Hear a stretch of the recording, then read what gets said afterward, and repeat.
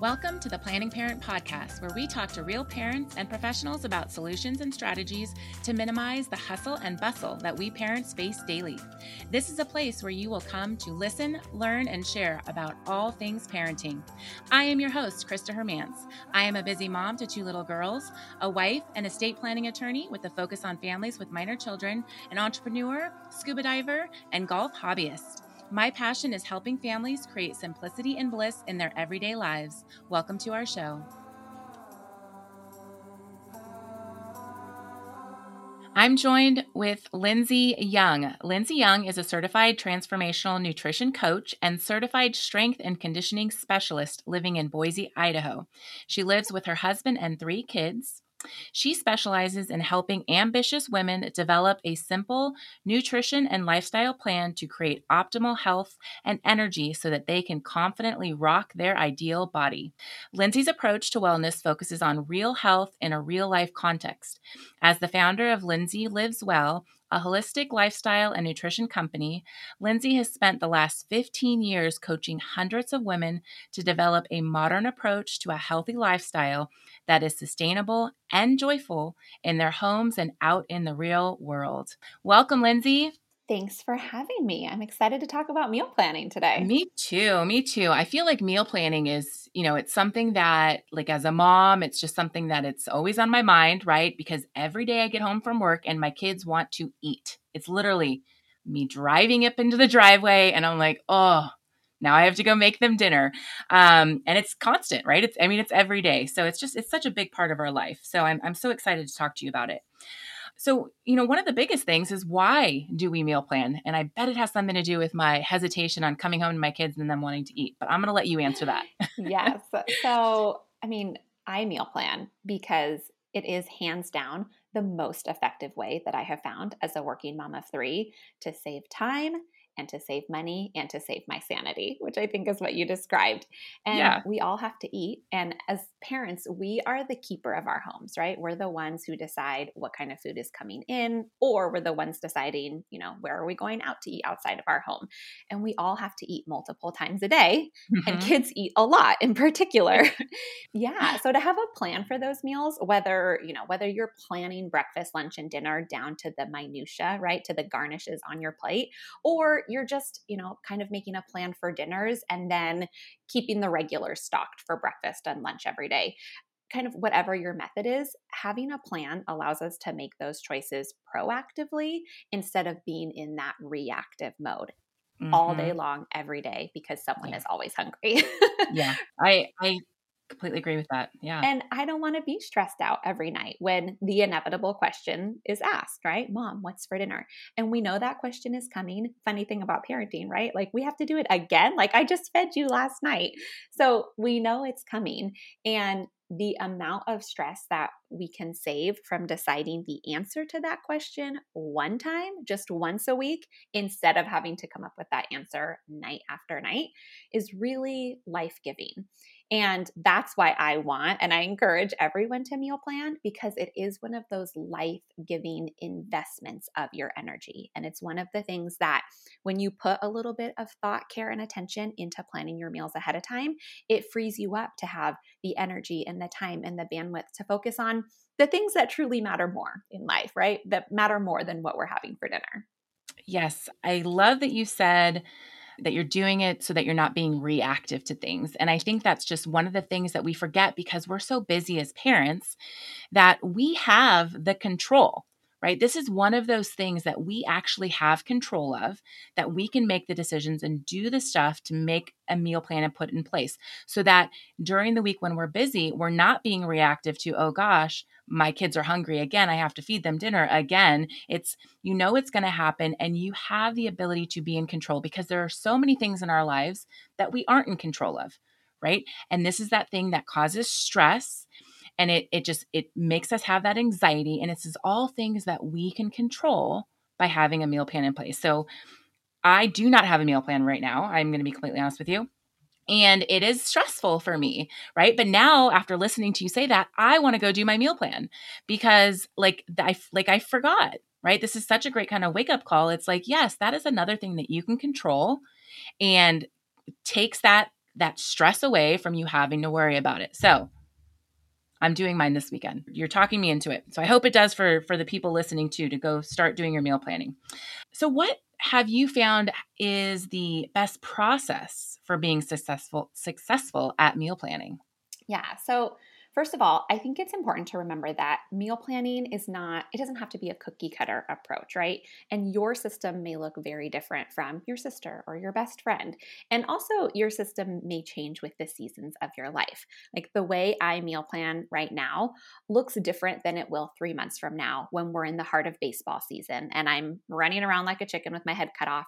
Never home between 4 and 7, any nights of the week. So, just I think it's important to keep that in mind that there is no one right system that you're chasing, but it is important to have some kind of system in place and one that you can repeat week after week.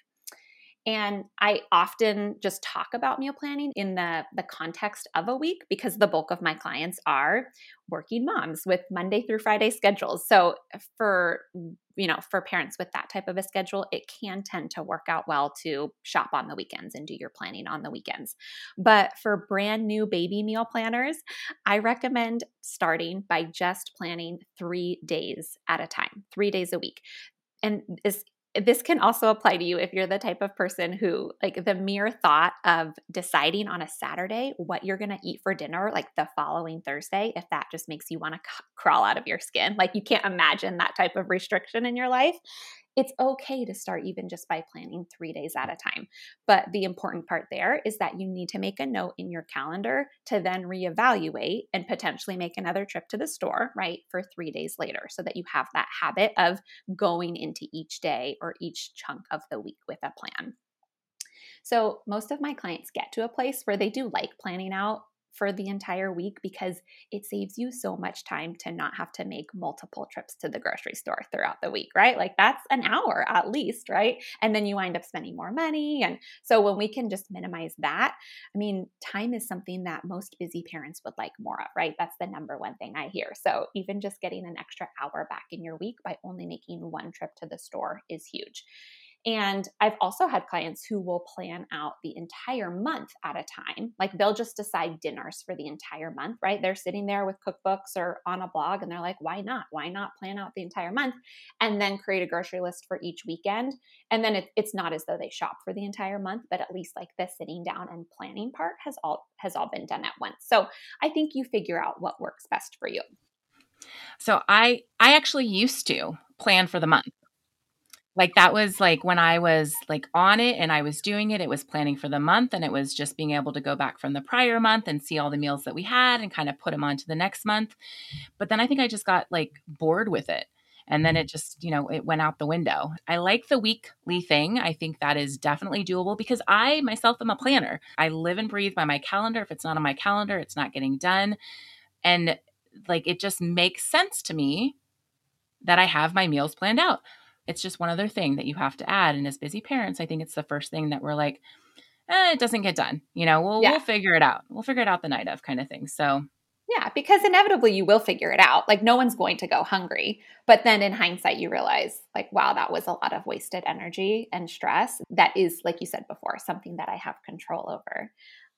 And then you just get it. It has to be part of your routine and your rhythm. And then once it, like as parents, we get into a lot of different rhythms and routines. So I think once it's there, then the maintenance of it gets a lot easier.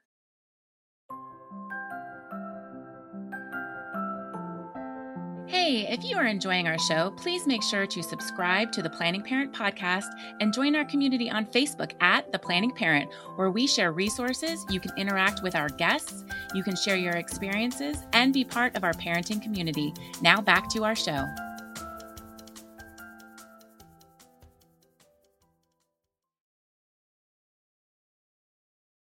And then, kind of along that same line with that process, right? Like, what are the pieces of the puzzle that need to kind of all come together so you can be successful with it? I actually teach this like full on detailed 7-step process inside of my meal planning course. But I'll kind of walk you through the steps real quick because I think it's easy to forget a piece of the puzzle and then not understand why meal planning isn't working for you, or maybe why it feels more difficult than it has to be. So, you said that you live and die by your calendar. calendar, right? And I think that consulting our calendar is really important when you plan your meals each week, because you need to know, what are the nights that maybe you need leftovers because you're flying in the door at 7:30 p.m. Or, what are the nights where you've got a little extra time, or, maybe your husband's schedule and your schedule, right? You've got to take a look at the calendar and take that into account when you're doing your meal plans so that they can actually come to fruition, right? Like I've had so many times where I put something on the menu, but then don't realize that it's an hour, it has to cook in the oven for an hour. I'm like, well, when did I think that was going to happen? So consulting your calendar is really important. The choosing of the recipes, which feels like an obvious step. And that's, I think, where a lot of people jump in first is, okay, I'm just going to spend 2 hours on Pinterest, right? And then all of a sudden they've got these elaborate Pinterest boards full of recipes that they never end up making. So I teach first to utilize what's already in your fridge, your freezer, your pantry, and get into the habit of doing a quick sweep there so that your list winds up smaller and you're being a better steward of the things that you already have and building your meals around things that you already have. Then, of course, there's creating your list. And if you are kind of smartly keeping track of things throughout the week, right? Things that you start to run out of. Like when I notice we're running low on ketchup, I put that on my list throughout the week. I have a magnetic list on my refrigerator.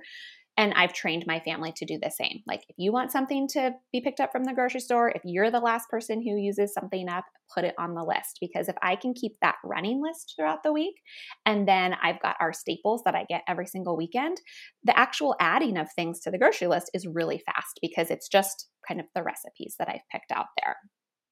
I'm a big fan of one grocery shopping trip per week, where if you can get your system refined, where you go out, you hit your stores, you do it once, and maybe you have to do a little grocery delivery, or maybe you're using something like Thrive Market or Amazon to kind of supplement those trips. But as a busy parent, if you can do that in like one loop during the weekend, that's a game changer, not having to make all those little trips to the store. And then kind of my fifth step is to cultivate success. And a lot of times we get home from the grocery store and we're like, okay, we're done. Like we did it. We got everything we need. But what you do when you get home from the store can often make or break your ability to actually execute during the week when things get busy, right? When you're running 20 minutes behind and it's the witching hour and the kids are hungry. So if you can create an environment for success when you get home from the store by properly storing and organizing and prepping your groceries, like there's a strategy to it that can then make the putting together of the meals a lot easier. There's also, I'm sure you've known people like this who will maybe want to cook all their meals on the weekend, right? Or, that's what they want to do all, with their full Sundays, cook all their meals. So then they just have to reheat or, do some things in advance to make like life easier later on. And that's not how everyone works, right? Not everyone wants to spend their weekend doing meal prep, but there are some really simple activities that can be done just once during the week that will give you time back. So whether that's a little bit of batch cooking or something I call micro prep, where it's just little bits of prep that you do. Like if you're going to chop an onion for dinner 3 times during the week, if you have a meal plan, you know that ahead of time. So you can chop all 3 onions at once and then store the rest in your fridge, right? It's not that much more work, but it saves you that little bit of time. So whether you're, doing a weekly cook-up for mix and match, there are just ways to really be smart about your prep that then, you're not starting from zero every single night. When I think about putting dinner on the table, I think that it's a process of 0 to 100%. And anything I can do to not be starting at 0 at 5:30 at night is like the goal. Like, Yep. If the meat is thawed, like we're 10% Right? of the way there. Yes, that I would even say 25% if the meat's thawed, because Yeah. that's a huge jump. So, and then kind of the final step would be to reflect and rinse and repeat. And that's where, every time we meal plan, there are lessons to be learned, right? Was that the perfect meal plan for a busy weeknight? Did your entire family lick their plates clean? Do you regret not having doubled that recipe so that there were leftovers for lunch? So just making space for reflection and then as you refine your process, as you build up those recipes that your family actually likes, and you can separate them from the ones that they didn't, and were kind of bombs, then you can compile those meal plans and you're able to strategically reuse them time and time again. So you're really not starting from scratch. Like the beginning of meal planning, it's like the hardest part, right? And then once you get going, you acquire so many great skills and recipes that it does continue to get easier and easier. Yeah, it is very overwhelming to get started, especially with just trying to come up with the ideas from a recipe perspective. And it's just, I'm always kind of taking notes, whether it's where I'm somewhere and I have my phone on me and I have like, I just put the notes in, like something that I remember, like, oh, my family liked when I made this. And then it's like, okay, now I can add that to my meal plan. So that's, all good points. I love that. Okay, so I have two kids, 5 and 7, and I know in other conversations I've had with moms that we have picky eaters, right? And it's hard because, I want to make stuff that I think is going to be nourishing for them, right? It's going to be healthy for their bodies. And I don't want to just, reheat chicken nuggets every night, even though my kids don't even really love chicken nuggets. I'm just using that as an example because I know that a lot of kids love chicken nuggets, and there's nothing wrong with chicken nuggets. Feed your kid chicken nuggets if you need to, but not every night. And so how do you care for picky eaters? Like I don't want to make 2 meals, right? I want them to eat the food that I am making, and then we can all enjoy that one meal. Yeah, So 100%. any suggestions? Yes, and I hear that from parents all the time and from my clients as well. And I think having the perspective now, so my kids are now 14, 9, and 6. And, we were kind of chatting before about, gosh, I mean, my 14-year-old was that kid who would literally gag when he was eating something that was new, right? And I remember the pediatrician saying, like, they won't starve to death. And I was thinking, I think I do have the one that would. I think I have the one that would literally just choose not to eat and would starve to death. So I can totally relate to that. And I love that I can now say that, at 14, like he cooks dinner one night a week. He will eat anything we put on the table, like even the most random vegetables. He's got a very, advanced eating style for a 14-year-old. So I like to tell parents that I'm like, there is hope because he was the chicken nugget quesadilla kid. And like there for sure is hope. Yeah. Mine don't even like quesadillas. Like it's like just, trying to find things. But, like you said, we were talking beforehand, my kids like chicken tikka masala and like Indian food. Like they like stuff that isn't the norm, like that kids only eat chicken nuggets. Yeah.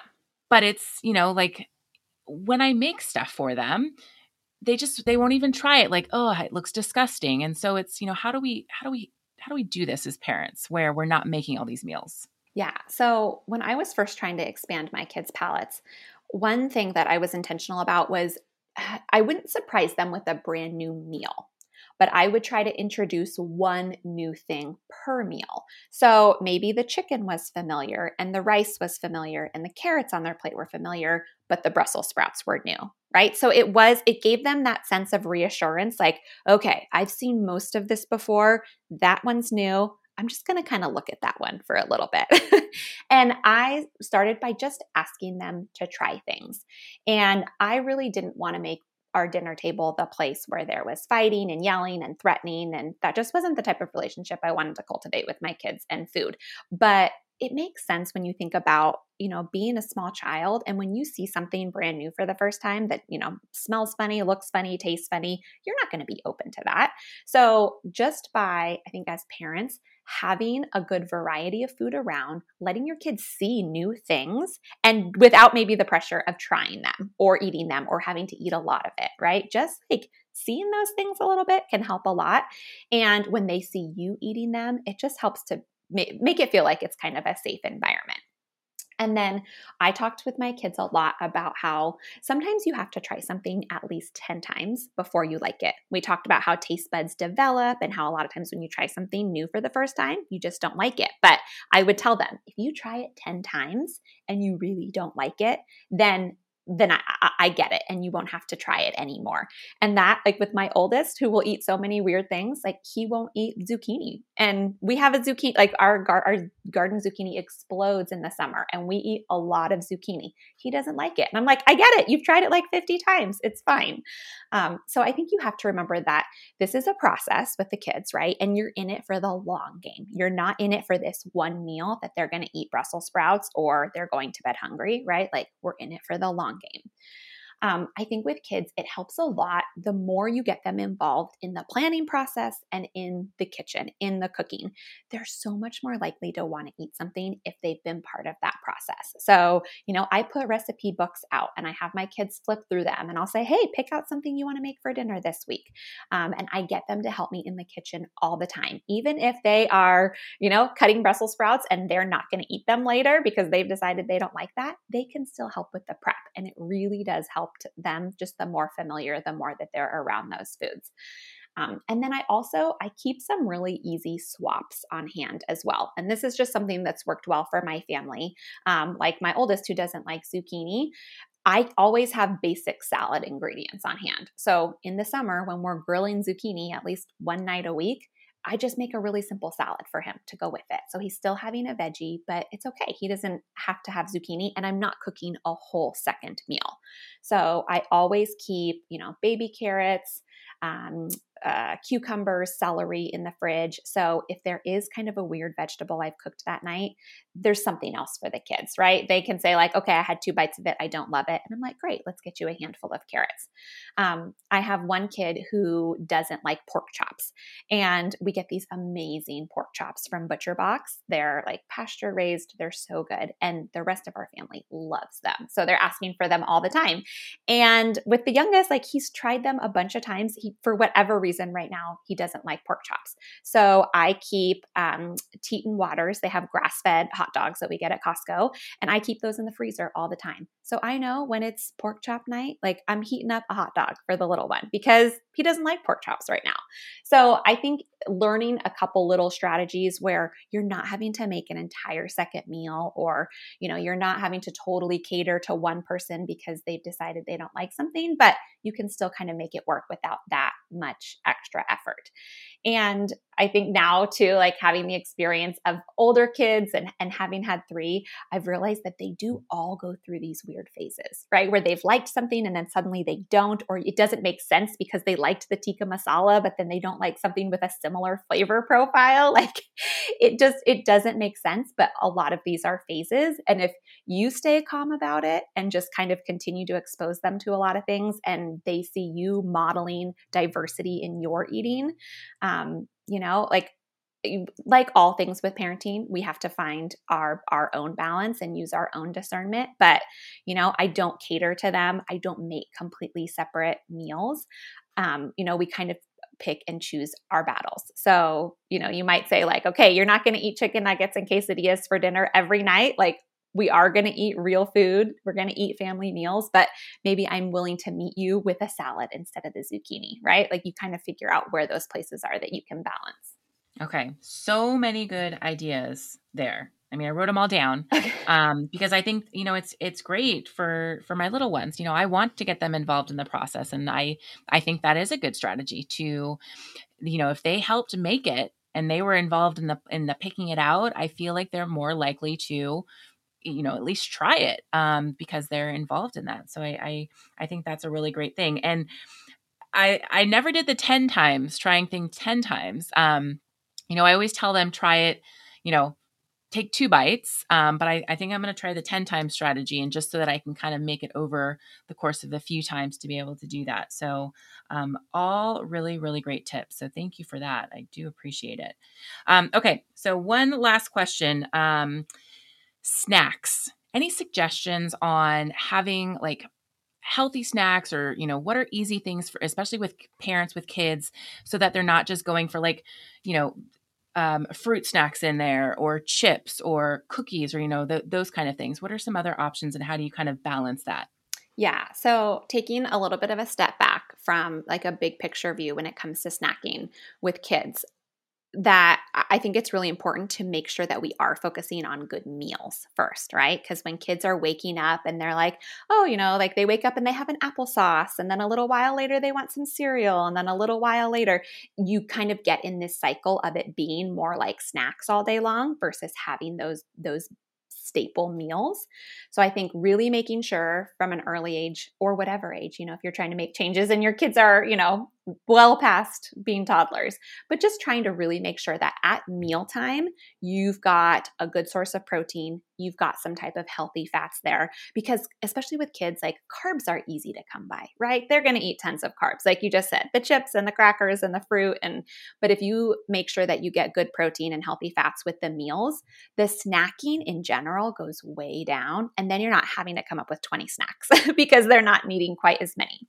Yeah. And then thinking about that with protein and healthy fats being so important for blood sugar regulation and satiety, which is what often leads kids to want to snack all day, because it makes sense. Like if they're constantly having refined carbohydrates and sugar, it just digests so quickly that they legitimately are going to need to eat 30 minutes later, right? You're like, I just gave you something. Yeah. Yeah. And so then it becomes a question of, okay, well, how do I get then like the proteins and the healthy fats as snacks? So some that work really well for our family is we love the Chomps beef and turkey sticks. We have like tons of those, right? Portable protein on the go. You can stick them in the diaper bag and your purse and all of that. I often find too with my kids that if we're out and about and if they're like, hey mom, do you have a granola bar? And if I have that, they'll eat it just because I have it, right? But if I'm like, all I have is a turkey stick, they kind of really think about whether they're hungry or not, because they love them when they're hungry. But when they're just like looking for something to snack on because they're bored, they're like, not as good. So, okay, so turkey and beef sticks. We'll also do quite a bit of beef jerky because again, that's healthy protein on the go. We'll also do a lot of nuts and trail mix. My kids love to make their own trail mix. So we'll get almonds and cashews and pecans and pistachios and dried blueberries and goji berries and shredded coconut. And they'll take their little jars and they'll make their own little, portable trail mix that they can take with them. So getting lots of those good healthy fats. I love the little single serve guacamole packs, like Holy Guacamole has them, and you can get them at Costco. They freeze really well, which is nice. You don't have to go through them all. You can pop them in the freezer, and then I'll take those and pop them in a bag or a container with a bunch of baby carrots. So you've got a veggie, you've got some healthy fats there with the guacamole, and the guacamole will kind of keep the carrots cold as they thaw. We do a lot of hard-boiled eggs for snacks on the go too. And sturdy fruit, right? Like mandarins and apples pack really well. They're not going to get squished like some other fruit would. So we try to keep it pretty basic with fruit, veggies, healthy fats, protein. Sometimes we'll do like Greek yogurt with frozen fruit, like with frozen blueberries. Those are some of our go-tos. Okay. Yeah. I envision having like fruits and vegetables cut up for my kids to just always be able to kind of go in there. And the way that I've done it in the past is it's okay, you need to have a fruit or a vegetable with whatever snack you're having, right? Yeah. And then obviously limit the number of times they're having snacks throughout the day, because if it gets to dinner and they've now had 4 snacks since lunchtime, they're not hungry, exactly. Right? And so more reason for them not to eat the food that I've made that they don't like now, yes. Because they're not hungry. So yeah. And that kind of that like, I try to say like the hour and a half to 2 hours before dinner, there are no snacks. And I know like when you have little ones, like especially toddlers, they go bananas and they're often hungry for dinner like earlier than I am or before my husband gets home. So what I would do is I'd have those cut up veggies in the fridge and I would just pull those out and put them on the table with like Sir Kensington's has a really great ranch, or I'd put some guacamole out. So they're getting some good healthy fats. And they're like, I'm like, if you ruin your appetite for dinner because you just ate a bunch of carrots and guacamole, like I'm okay with that. It's not endless applesauce packets, So we kind of say like the snacks are cut off by 4, but there's some veggies if you're legitimately hungry. Yeah, no, we do the same thing. There's always fruits or vegetables available if you need something. So, Okay, perfect. Well, thank you so much for sharing all of your amazing wisdom with us. Again, I'm meal planning this weekend, so I'm going to send you a message on Instagram and send you a picture of the one that I did just to show you that I did it. You have some freebies that you have available that I wanted to share. So you have a 7-day meal plan and a meal planning toolkit, and those are on your website. So we're going to make sure to link those in our show notes so that anybody can go on, especially to help you get started, or maybe you need to refine your technique, or maybe you're just looking for a new kind of way to do it. These freebies should help you with that. And then where can people connect with you? Yeah, so on my website, which is lindsayliveswell.com, and that's Lindsay with an AY, I have a drop down menu there that has those free resources and a couple others. And then also, I'm on Instagram at lindsay.lives.well. Okay. Well, perfect. Well, thank you again for joining me today. Yeah, thanks for having me. It was fun. Thank you for joining us for the Planning Parent Podcast. Please make sure to subscribe, rate, write a review, and share our podcast. Please check the show notes for resources and all the ways to connect with us, including joining our community on Facebook at The Planning Parent, and follow us on Instagram at The Planning Parent. We hope you enjoyed your time with us and got some great solutions and strategies to help you achieve the simplicity and bliss you deserve. And remember, take a deep breath. You do matter. You're doing a great job.